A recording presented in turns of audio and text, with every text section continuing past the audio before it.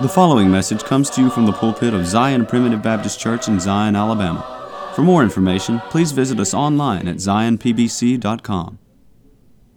I'd like to draw your attention to the book of Isaiah 43, chapter 43, and verse 1. But now thus saith the Lord that created thee, O Jacob, and he that formed thee, O Israel, fear not, for I have redeemed thee. I have called thee by thy name, thou art mine. When thou passest through the waters, I will be with thee, and through the rivers, they shall not overflow thee. When thou walkest through the fire, thou shalt not be burned, neither shall the flame kindle upon thee. In this portion of Scripture, the Lord is speaking to his people in the person of Jacob. You remember that Jacob is the great symbol of the elect of God in the Scripture. You remember that famous passage of Scripture in Romans chapter 9 that tells us that Jacob stands as a representative of God's election. If you turn to Romans 9 with me very quickly, you'll see where the Lord is teaching the fundamental principle of the sovereignty of God and the choice of who is going to be with him in heaven. That's a radical concept for a lot of people.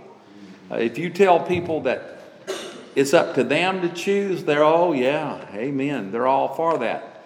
But when you teach them the truth of God's word, that it's not your choice, it is the choice of God as to who is going to heaven, that seems to just unnerve people, doesn't it?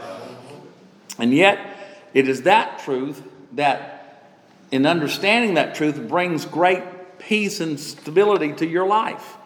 Because you understand that your case is not in your own hands, that it is in the hands of a sovereign God. And because that is the case, you will be with him in glory. Let's look at it very quickly. Romans chapter 9. Again, we're talking about Jacob. And as we mentioned this morning, in reading the Old Testament, it's important to understand that the Scriptures are about the Lord Jesus Christ. So he says here in Romans chapter 9, we'll pick it up in verse 7. Verse 6. Not as though the word of God hath taken not effect, for they are not all Israel, which are of Israel. You need to understand that a person's physical nationality does not automatically make them a child of God. What makes you a child of God is what is done to you on the inside. Amen. It's not who is a natural Israelite, but it is who is a spiritual Israelite that matters with God. In God, in Christ, there is neither Jew nor Gentile, bond or free, but we are all one in Christ. Paul says back in the 3rd chapter, it is not he that is a Jew outwardly, but he that is a Jew inwardly. Yeah.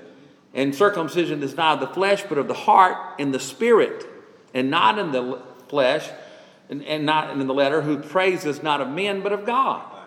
See, a natural man can make you a natural Jew, right, but a man cannot make you a spiritual Israelite. Only God can circumcise the heart. So therefore, the praise is not of a man, it's of God, right, who made you that spiritual Israelite. If you are a child of God today, you are maybe a Gentile on the outside, but you are an Israelite spiritually in the sight of God. And so he says, because they are the seed of Abraham, neither because they are the seed of Abraham are they all children, but in Isaac shall thy seed be called. He's about to point out the fact that Abraham had 2 children, Isaac and Ishmael, but only Isaac was recognized by God as Abraham's son. And then he says, that is, they which are the children of the flesh, these are not the children of God, but the children of the promise are counted for the seed. So it's not who is a child by flesh. It's not Abraham's natural descendants. It is those that are children of the promise. Isaac was the child of promise. And then he's making the point that you can be in the same family with someone, one person being a child of God and one not. One being the elect of God and one not. That's the point he's about to make. Listen to what he says in verse 9, for this is the word of promise. At this time will I come, and Sarah shall have a son. Now you remember who Sarah is. And Abraham's wife, Sarah, was past childbearing age, but God had promised her she was going to have a child. And that child, of course, ends up being Isaac. And not only this, but when Rebekah also had conceived. Now, Rebekah is who? She is the wife, of course, of Isaac. Isaac and Rebekah. You remember where Isaac was the son of Abraham. Isaac married Rebekah. And when Rebekah had conceived, he says, by one, even by our father Isaac, for the children being not yet born. Now listen carefully to the sovereignty of God in this text. For the children being not yet born, neither having done any good or evil, before they ever did anything. So their actions are not going to have any bearing whatsoever on the choice that is made. For the children being not yet born, neither having done any good or evil, that the purpose of God according to election might stand, not of works. He's emphasizing that nothing these two boys did in their life is going to have any bearing on the choice that God made. Not of works, but of him that calleth. It's not of their works, but it's of God that does the calling. You remember Paul said to Timothy that we are called with the holy calling, not according to our works, but according to his own purpose and grace, which was given us in Christ Jesus before the world began. That's the calling that he's referring to. It was said unto her, talking about Rebekah, the mother of these two children, it was said unto her, the elder shall serve the younger. In other words, the older child will end up serving the younger child. That was opposite of what was expected in that day. The oldest child was the child who would inherit from his parents. He had the position of leadership. He had the position of authority. The eldest son was the one that was expected for all the rest of them to have to obey. But here he says, it was said to her, the elder shall serve the younger, as it is written. And again, whenever you hear that expression, as it is written, somewhere in the Old Testament it's written. You can always count on that. Sometimes the Lord would say, you have heard it said. You may not be able to find that. But if the Lord says it is written, or if the apostles say it is written, there is a place in the Old Testament where it is written.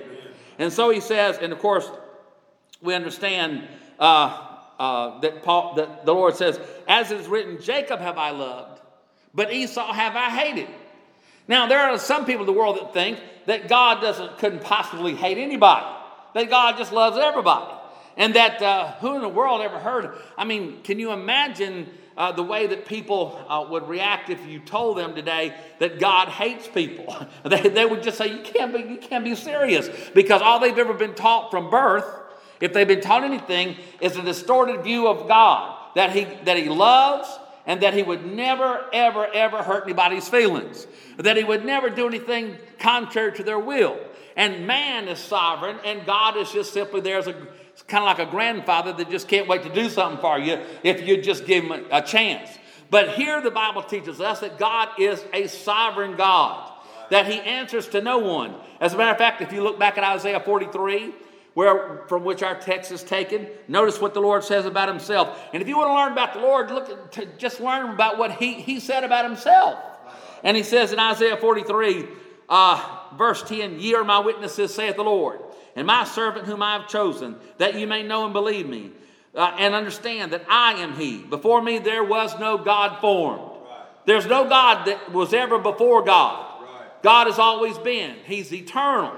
Before me there was no God formed, neither shall there be after me. There's no God that's going to come after God. There's only one living and true God. He's always been, always will be. He is eternal. You remember what he told Moses? When Moses said, who do I tell the children of Israel that is sending me? He said, I am that I am. Tell the children of Israel, I am has sent you unto them. In other words, I'm existence. I'm eternal existence. You tell the children of Israel that I am has sent you. I want to tell you, child of God, today, if you don't think that the devil is trying to, every opportunity that he can to blaspheme that great truth. Yeah, absolutely. Next time you go to and I don't want to get mad, but the next time you go buy dog food, you don't think the devil isn't working every single time you turn around in this world? The scripture here says, the Lord says, even I am the Lord. I am the Lord. Understand that that is God's name. I am. I, capital A, capital M. I am has sent you unto you, Moses, unto them. Child of God, we need to understand that we are not that. Right. We are what? The Apostle Paul didn't say, by the grace of God I am that I am. He said, by the grace of God I am what I am. Right. Yeah, God Almighty is I am that I am. He is self-existent. He is everything that he ever was or ever will be. We don't add anything to him or take anything away from him. I can't take it away from him. But you and I, if we're anything at all that is beneficial, it is by his grace. His grace has made us what we are. All right, so he says, even I am the Lord, and beside me there is no Savior. Looks like everybody could get that straight, doesn't it? Right. Nobody else in the world is the Savior except God. God said, I'm the Savior, not your preacher, not the evangelist. I am. Even I am the Lord, and beside me there is no Savior. I have declared and have saved, and I have shewed when there was no strange God among you. Therefore ye are my witnesses, saith the Lord, that I am God. Yea, before the day was, I am he. And there is none that can deliver out of my hand. I will work. And who shall let it? I love that verse of Scripture. I will work, and who shall let it? Have you ever heard someone say, well, you got to let God in. You got to let God save you. God's not going to save you if you don't let him. God can't help it. Sometimes I think, like I said, I'm not going to get aggravated this afternoon, but sometimes I hear people say, well, God doesn't have any hands if he doesn't use yours. God doesn't have any feet if he doesn't. Give me a break. The Bible tells me that the clouds are the dust of his feet. Amen. The Bible says my hand is not short that it cannot save. Right. The Almighty God doesn't need my hands and feet. God can use them for his glory, but he doesn't need them. Right. He said, if I did need anything, I wouldn't tell you. God is self-existent. He says, I have declared and have shewed and saved. I have shewed when there was no strange God among you. Therefore you are my witnesses, saith the Lord, that I am God. Yea, before the day was, I am he. And there is none that can deliver out of my hand. I will work. And who shall let it? If God wants to save you, friend, you couldn't stop him if you tried. I don't know why somebody would want to stop him, but you ever heard someone say, the Lord saved me against my will. I didn't want to be saved, but here I am saved. I don't know why the Lord did that. Of course not. The reason why you want to be saved is because you are. If you weren't saved, you wouldn't want to be. I've never met a dead sinner that wanted to be saved, but I never met a sinner that was saved that didn't want to be saved. Again, have you ever heard somebody complaining that the Lord just saved me against my will? I tried to resist, but he did. No, the desire to be saved came from the salvation. The reason why you want to be alive is because you are alive. Isn't that glorious? Amen. Yes, sir. So, the Lord said, I'm the Lord. I'm in charge. I'm sovereign. Now let's go back to Romans 9. For the children being not yet born, neither having done any good or evil, that the purpose of God according to election might stand. What is God's purpose? His purpose is to save his people from their sins. His purpose is to have a people in heaven to worship him. His purpose is according to his election, his choice. A lot of people talk about the election that's coming up. A lot of people worried to death that the Russians are going to, fiddle around with our election and where they're going to mess with it, and they're going to. Let me tell you something. The Russians have been messing with America ever since Russia came into being. Ever since America was around. I mean, people, people that don't know history, it doesn't take long to deceive them. But anyway, the point is this: is that the point is this. Is that here is an election that cannot be tampered with. Amen. Because the polls were closed before the foundation of the world. Right. It's too late for you to make a decision. It's too late for you to make a choice. The vote's over. Amen. The election's over. Praise God for that. There was nobody there to mess up the election because God was only there by himself. Amen. And therefore, the election went exactly the way that it was supposed to go. And nobody could tamper with the results. Praise God for that. The Lord said, I will save, and no man can take them out of my hand. Remember that in Isaiah 43? Amen. For the children being not yet born, neither having done any good or evil, that the purpose of God according to election might stand, not of works, but of him that calleth. It was said to her, the elder shall serve the younger, as it is written, Jacob have I loved, but Esau have I hated. People say, that doesn't sound right. I just can't believe God would hate anybody. That doesn't seem fair. You know what? Paul knew people were going to say that. So in the next verse, he says, what shall we say then? Is there unrighteousness with God? Is God unfair? God forbid. What kind of blasphemy is it to even suggest such a thing? Everything God does is right, because God says it's right. All right? What shall we say then? Is there unrighteousness with God? Is God unfair to love Jacob and hate Esau? God forbid. For he saith to Moses. Now listen to what he says to Moses. I will have mercy on who will get willing. No. And let me. No. You know that's some other version. That ain't King James. That's right. Listen to what the Lord actually said. I will have mercy on whom I will have mercy. God decides who he wants to bless. Listen to me very carefully. I was watching a minister on television one time being interrogated by Antichrist. And when I say Antichrist, I don't mean like the Antichrist, but an anti-Christian atheist who was questioning this minister about a plane crash. The minister had made the statement that God in his mercy had blessed a certain number of people to survive. And he was praising God for the blessing of, out of so many hundreds of people that died, several scores of people had survived. He said, God blessed them. And this atheist looked at him and says, well, what about the people that died? Why did they die? Why didn't God bless them? And that man looked at him, and I thought, this answer. That man looked at him, and that preacher looked at him and said, God is sovereign. Amen. God can save who he wants to save. Amen. You may not like that, but that's the way that it is. Right. I personally like that. I'm thrilled about it, because I'm not worried about it doesn't amaze me that God didn't save people. What does amaze me is that God saves anybody. What's amazing about grace is that you're saved, that I'm saved. I don't say this to be irreverent, but I wouldn't be surprised when I get to heaven, people say, I told you salvation is by grace. Lonnie Mozingo just showed up. I'm telling you that it's amazing. Even the thought that God would have mercy upon a vile, corrupt person like me. My hope is built on nothing less, the songwriter said, than Jesus' blood and righteousness. I dare not trust the sweetest frame, but wholly lean on Jesus' name. On Christ the solid rock I stand, all other ground. The minute you step away from your hope in Christ, everything else is sinking sand. I want to tell you, I've been in the deep mire where there is no standing, and I can tell you there's only one solid place to stand. The psalmist David said, he hath brought me up out of an horrible pit, out of the miry clay. He had planted my feet upon a rock, and put a new song in my mouth, and established my goings, and even praises unto our God. Yeah. Let me get that straight. He said, he brought me up also out of an horrible pit, out of the miry clay. He hath planted my feet upon a rock, and put a new song on my mouth, even praises unto our God. Yeah. And then he says, many shall see it and fear, and shall trust in the Lord.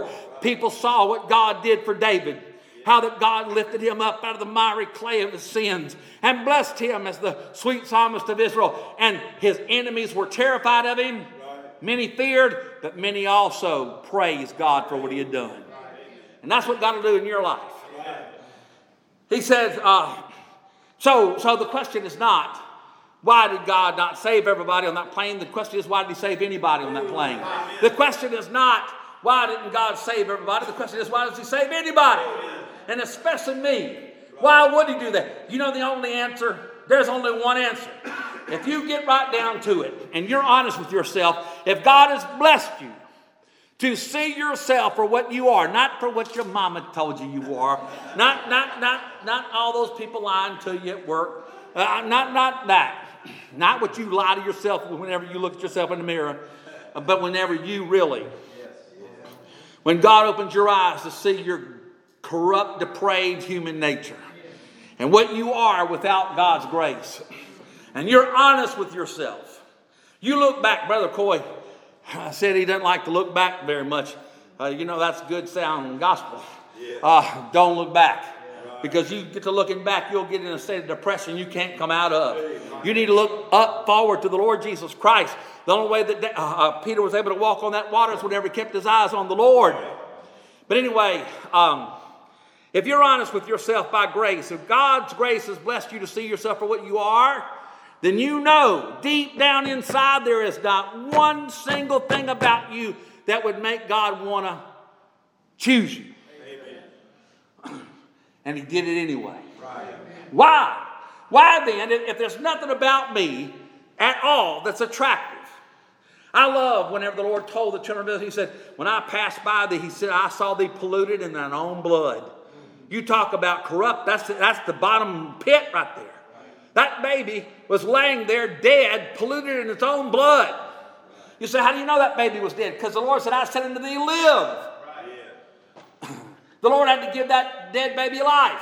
He said, your father was a Hittite, your mother was an Amorite. In other words, you came from a corrupt source. That's to all of us today. Yeah. All right, when we're born in this world, we're born corrupt, polluted in our own blood. Our blood carries the sin, the depraved sin of Adam in it. Right. The reason why we sin is because we're sinners. Right. We're only acting out what we already are by nature. I want to tell you how God that, but you know what the Lord said? He said, whenever I passed by thee and I saw thee, he said, it was the time of love. Amen. He saw that baby and he loved that baby. And he said, I said unto thee, live. He first gave that baby life. Right. Then he spread his skirt over that child. He adorned that child. He gave all the ornaments of his grace and his righteousness and his holiness to that child. That child was beautiful through his beauty. It was beautiful because of his beauty.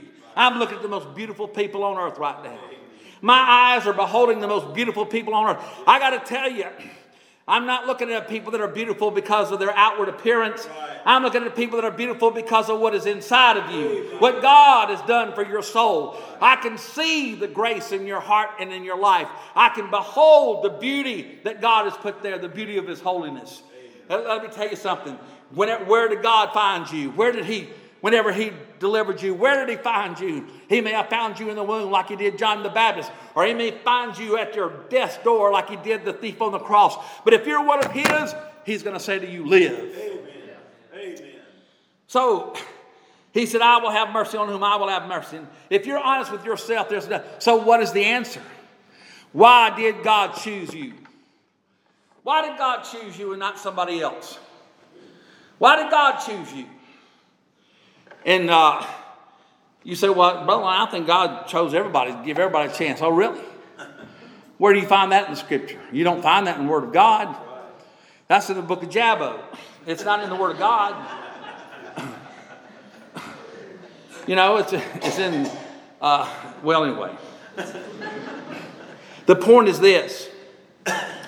That if you get right down to it, there is nothing about you are polluted in your own corruption by nature. So why then would the Lord love you in that condition? You know what the Bible says about us before the Lord gets a hold of us? That we are his enemies. That's right. One reason why the Lord tells you to love your enemies is because that's what he did for you. Amen. When we were yet enemies, Christ died for us. It was our sins that nailed him to that cross.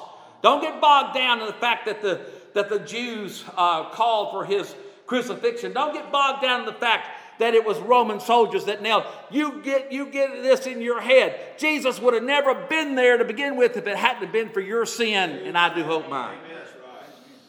All right. So what is the answer? The answer is, why would God choose me? Why? Because something about me so attractive? No. Hopefully you understand by grace there's nothing attractive about you to God. There's nothing in you to attract God. You say, then why? Why then did God choose me? You ready for the answer? Here it comes. Because that's what he wanted to do. Amen. That's the only reason. When you get to heaven, you'll only be there for one reason.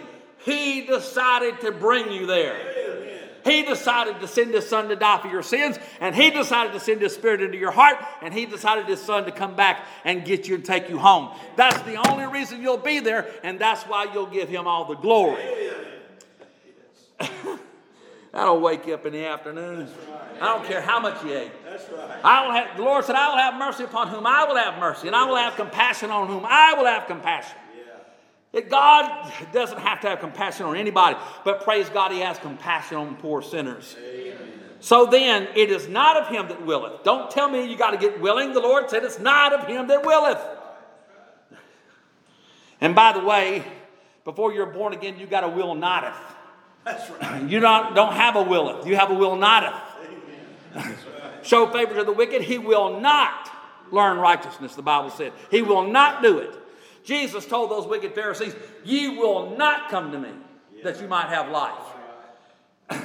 A depraved man does not have a will for God. He has a will not. But the Lord said, in that day my people shall be a willing people in the day of my power.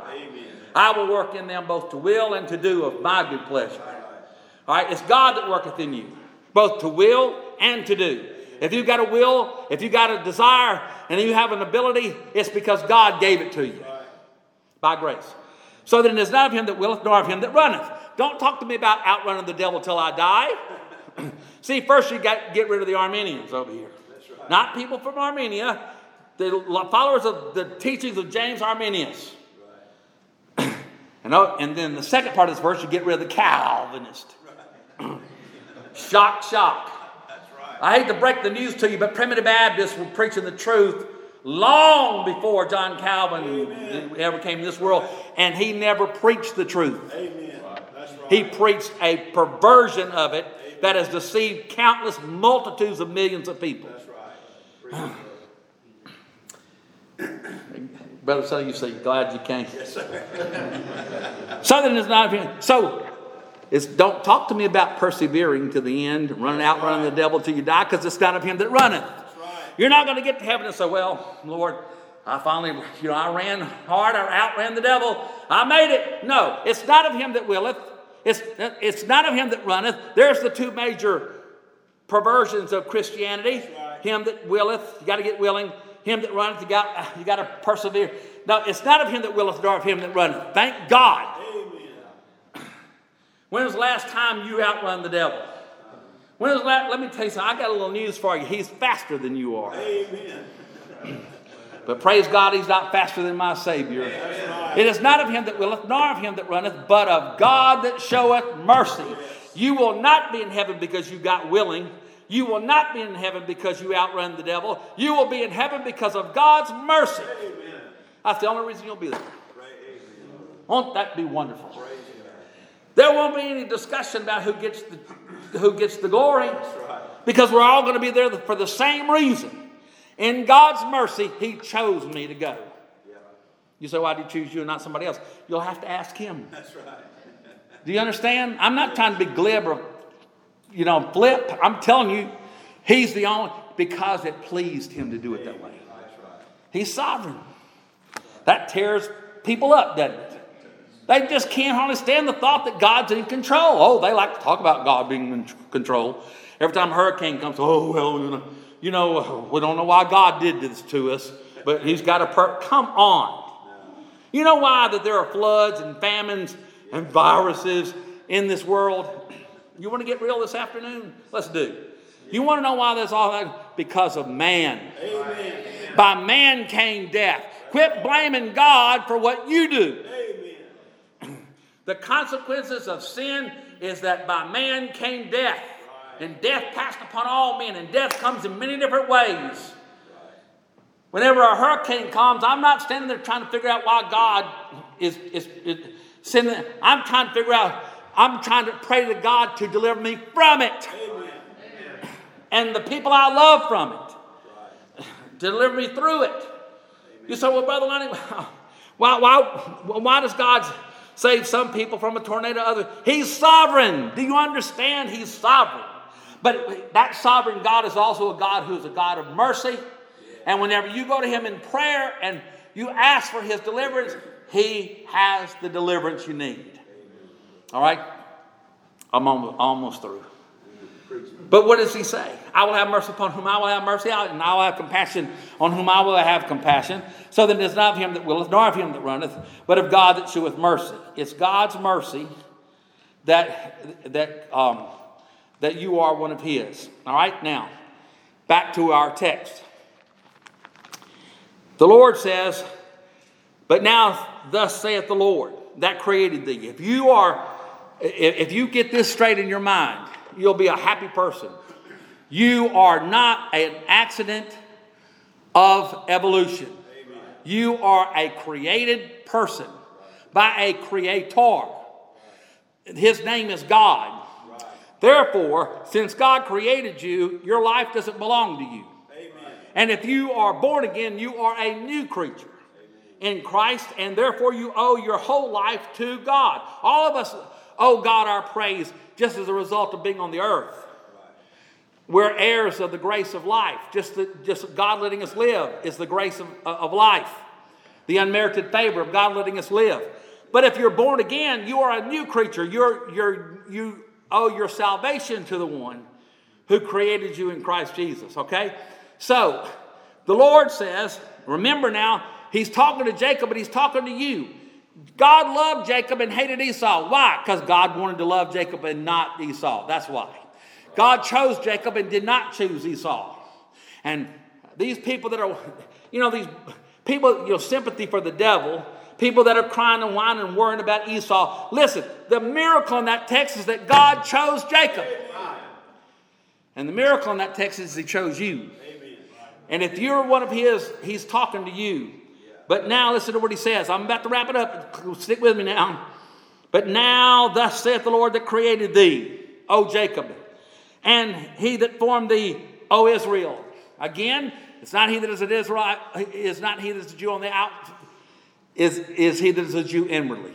This is spiritual Israel. For I have redeemed thee. He says, fear not. What does the Lord say to Jacob? What does he say to you, the chosen of God? He says to you, fear not. Now you think about all the things that there are to be afraid of today. There are people right now that are paralyzed with fear. They will not even go out of their home. Now look, I want to get this apart. I'm not trying to be irresponsible and say throw caution to the wind. Right. You don't have to worry about the coronavirus. Listen, I believe in all of us acting responsibly in a time whenever there's a virus going around that can harm people that we love. I believe in acting responsibly, but there is a difference in acting responsibly and being paralyzed with fear and staying inside of your home scared to death so that you cannot function. What does the Lord say? Fear not. Think of all the things that there are to fear in this world. All the things. You just think about, just go down the list of things that there are to be afraid of while the list is endless, is it not? And yet here's the Lord saying, fear not. Why not be afraid? Why not fear? Well, the Lord doesn't leave you to wonder. He gives you the answer. Fear not, for I have redeemed thee. In other words, I bought you with the precious blood of my Son. And he says, I have redeemed thee. I have called thee by thy name. Thou art mine. You know why you're going to make it? Because you belong to God. God's never lost a case yet. Thou art mine. You're not the preachers. You're not the soul winners. You're not the churches. You belong to the one that created you. The one that redeemed you. Thou art mine. All right? Now, when, not if. I thought about this whenever Brother Coy was preaching. He says, when, not if thou passest through the waters. If you live very long in this world, you're going to pass through them. There is no immunity to suffering in this world. The Lord didn't say that whenever you start living for Him, all your troubles will go away. As a matter of fact, that's when the devil gets on your trail when you're trying to live for the Lord. All right? But what does He say? When thou passest through the waters, I will be with thee. There is no depth of the ocean of troubles in this world that you can get to where the Lord isn't already there. Amen. David said, if I make my bed in the belly of hell, lo, thou art there. If I take the wings of the morning and fly away. Thou art there. Listen, the Lord is everywhere present, nowhere absent. He's with you. Thou art, he said, I will be with thee, and through the rivers they shall not overflow thee. You may think they are, but he said they won't overflow you. Why? He says, they shall not overflow thee when thou walkest through the fire. Not if thou walkest through the fire, when thou walkest through the fire. The fiery trials of this world. When thou walkest through the fire, thou shalt not be burned. Neither shall the flame kindle upon thee. Shadrach, Meshach, and Abednego walked through the fire. But their Lord was in that fire with them. And when they came out, they didn't even smell like smoke. Because the Lord preserved them. For I am the Lord thy God, the Holy One of Israel, thy Savior. I don't have time to read it all. We got to skip a couple of verses because I got to wrap this up. Look at what he says in verse 5. Verse 4. Since thou wast precious in my sight, thou hast been honorable, and I have loved thee. Therefore will I give men for thee and people for thy life. Fear not, for I am with thee. I will bring thy seed from the east and gather thee from the west. You know what he's talking about? The second coming of the Lord Jesus Christ. The gathering of the elect family of God from all four corners of the earth. He said, I will bring thy seed from the east and gather thee from the west. I will say to the north, give up, and to the south, hold not back.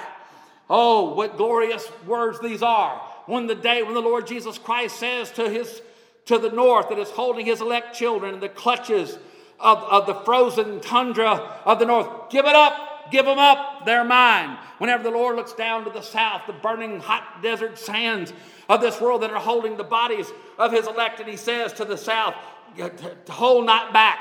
You can't hold back one of God's elect on the glorious morning of the resurrection. We're all going to come forth in the moment of the twinkling of an eye. He says, I will say to the north to give up, and to the south, hold not back.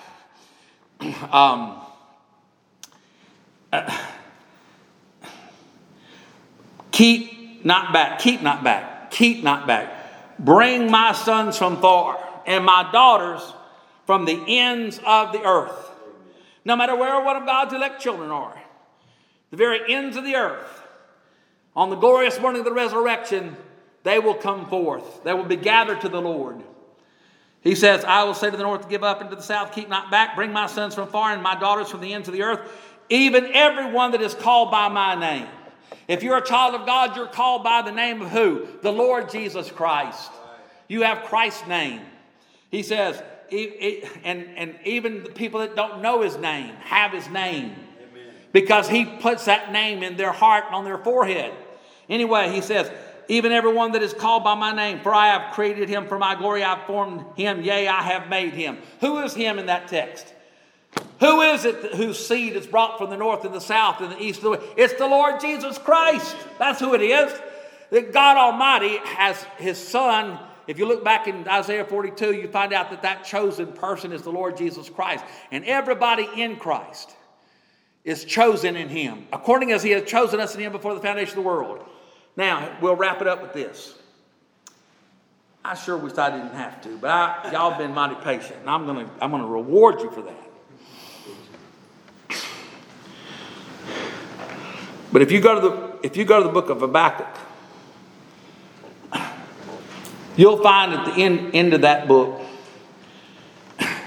that the prophet says this. He says, though the fig tree doesn't blossom. In other words, the stock market crashes. Are you with me? Have I gotten your attention yet? Though everything I work for is gone out the window overnight. Everything, all the security that I had in life, all the security that I had, I thought everything was set. I'd worked hard and saved up. I thought I had, and now all of a sudden, overnight, the panic that has been created has caused all of that to be taken away. There are people today who have had everything they've ever worked for taken away from them in just a matter of a few days. Now, how can you survive that? Listen to what Habakkuk says. Although the fig tree shall not blossom, neither shall fruit be in the vines. The labor of the olive shall fail, and the field shall yield no meat. The flock shall be cut off from the fold, and there shall be no herd in the stalls. In other words, complete, total financial ruin for a farmer. A cattleman, a sheep herder, this is complete. In other words, it's talking about a person whose life has been destroyed financially. See, over here in Isaiah 43, he's telling you not to be afraid. Even though there's a plague going around, you don't be afraid. I'm with you. You say, Brother Lonnie, does that mean I won't get sick and die?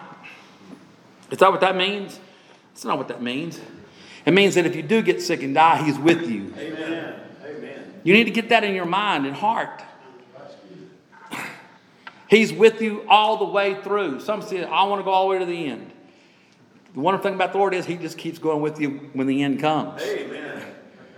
Because whenever you close your eyes in death on this side, you open your eyes in glory on the other side. Immediately. Isn't that wonderful? Amen. You don't have to be afraid. I'm not saying don't use common sense. I'm not saying don't be cautious. I'm just saying you don't have to be terrified. Because no matter what happens, the Lord is not going to abandon you. He is with you. He said, I will never leave thee. He didn't say, I'll never leave you unless some virus comes along that I can't handle. He said, I will never leave thee, nor forsake thee. So that we may boldly say, the Lord is my helper, and I will not fear what man shall do unto me. Listen to what, that takes care of that part of it. But here, listen to what this is taking care of. This is taking care of financial ruin. Right. So you survive, but you're wiped out. That's a real possibility. I know nobody wants to think about that. But that's a real possibility that you can survive but be wiped out financially. But listen to what Habakkuk says. He says, although the fig tree shall not blossom, neither shall fruit be in the vines, the labor of the olive shall fail, and the field shall yield no meat. The flock shall be cut off from the fold, and there shall be no herd in the stalls, complete financial destruction.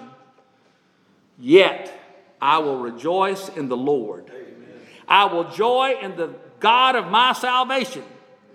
The Lord God is my strength, and he will make my feet like hinds' feet. Amen.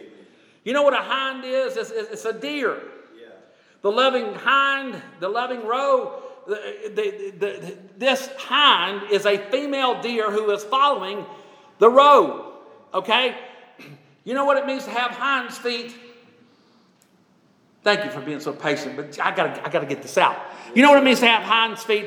It means that female deer who is following that roe buck, who is following her husband, who's following her mate, as she's following, wherever, if he jumps from one cliff to another, she can do the same thing. Right. Because she's got the same kind of hooves that he has.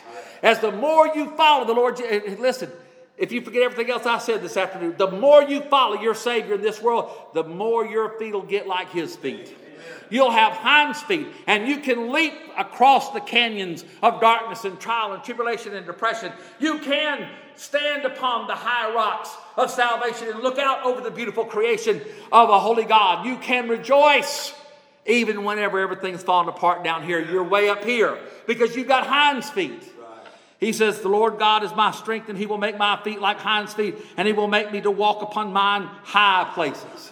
Mine high places. What are the high places? I believe we're on one right now, don't you? I believe I'm standing on a high place right now. And the reason we are here is because he has made our feet like hinds' feet. Child of God, I want you to close out with this. I said 14 times I was going to quit. This is really it. The Apostle Paul told the church at Philippi, he said, rejoice in the Lord always. And again, I say rejoice. You can't rejoice in your circumstances. Always. You can't always rejoice in how things are going in your life. But you can always rejoice in the Lord. You can always rejoice in what he did for you at Calvary. You can always rejoice in the fact that he's coming back to take you home to live with him. And you may get wiped out down here. I hope you don't. I hope things turn around, everybody prospers, and happy days are here again for everybody. I'll still be as broke as I was before it all fell apart, but I'm holding out hope for you guys. But I want to tell you something. I've got riches that this world cannot take away from me. I've laid up for myself treasures where moth and dust cannot corrupt. No virus can take it away from me. No panic over a virus can take it away from me, because there are treasures laid up in heaven. You can't always rejoice in the circumstances of life, but you can always, when you're standing next to the grave of the person you love the most in this world, you can still rejoice in the Lord, because you know you're going to see that loved one again in the resurrection. Because he rose, you'll rise, and your loved one will arise. He said, let your moderation be known to all men. This is a time for God's people to glorify God by being stable while everybody else is falling apart. Let your moderation, your stability be made known to all men. You say, how in the world can I be calm when everybody else is panicking? Because you remember the next part of that verse. The Lord is at hand. Amen. He's right there. There was a little boy on an airplane one time that I thought about. You know, an airship. There's a little boy on an airship, an airplane one time. It was in the middle of a great storm. And the people on the plane were panicking. There were grown adults. There were adults, grown men, weeping. There were people screaming with terror because the plane was being knocked down by wind shears and thrown back up and down in the dark, in the storm. And it felt like the plane was going to come apart. And there was a little boy sitting up against the window, and he was playing a game on his phone. And this lady looked at him and she said, son, she said, don't you realize that we're in trouble? Don't you realize this plane, why aren't you upset like everybody else? He said, my daddy's the pilot.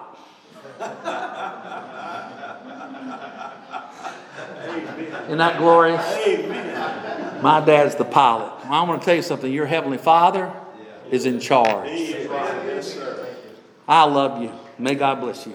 Is my prayer. We thank you for listening to today's message. For more information, please visit us online at zionpbc.com.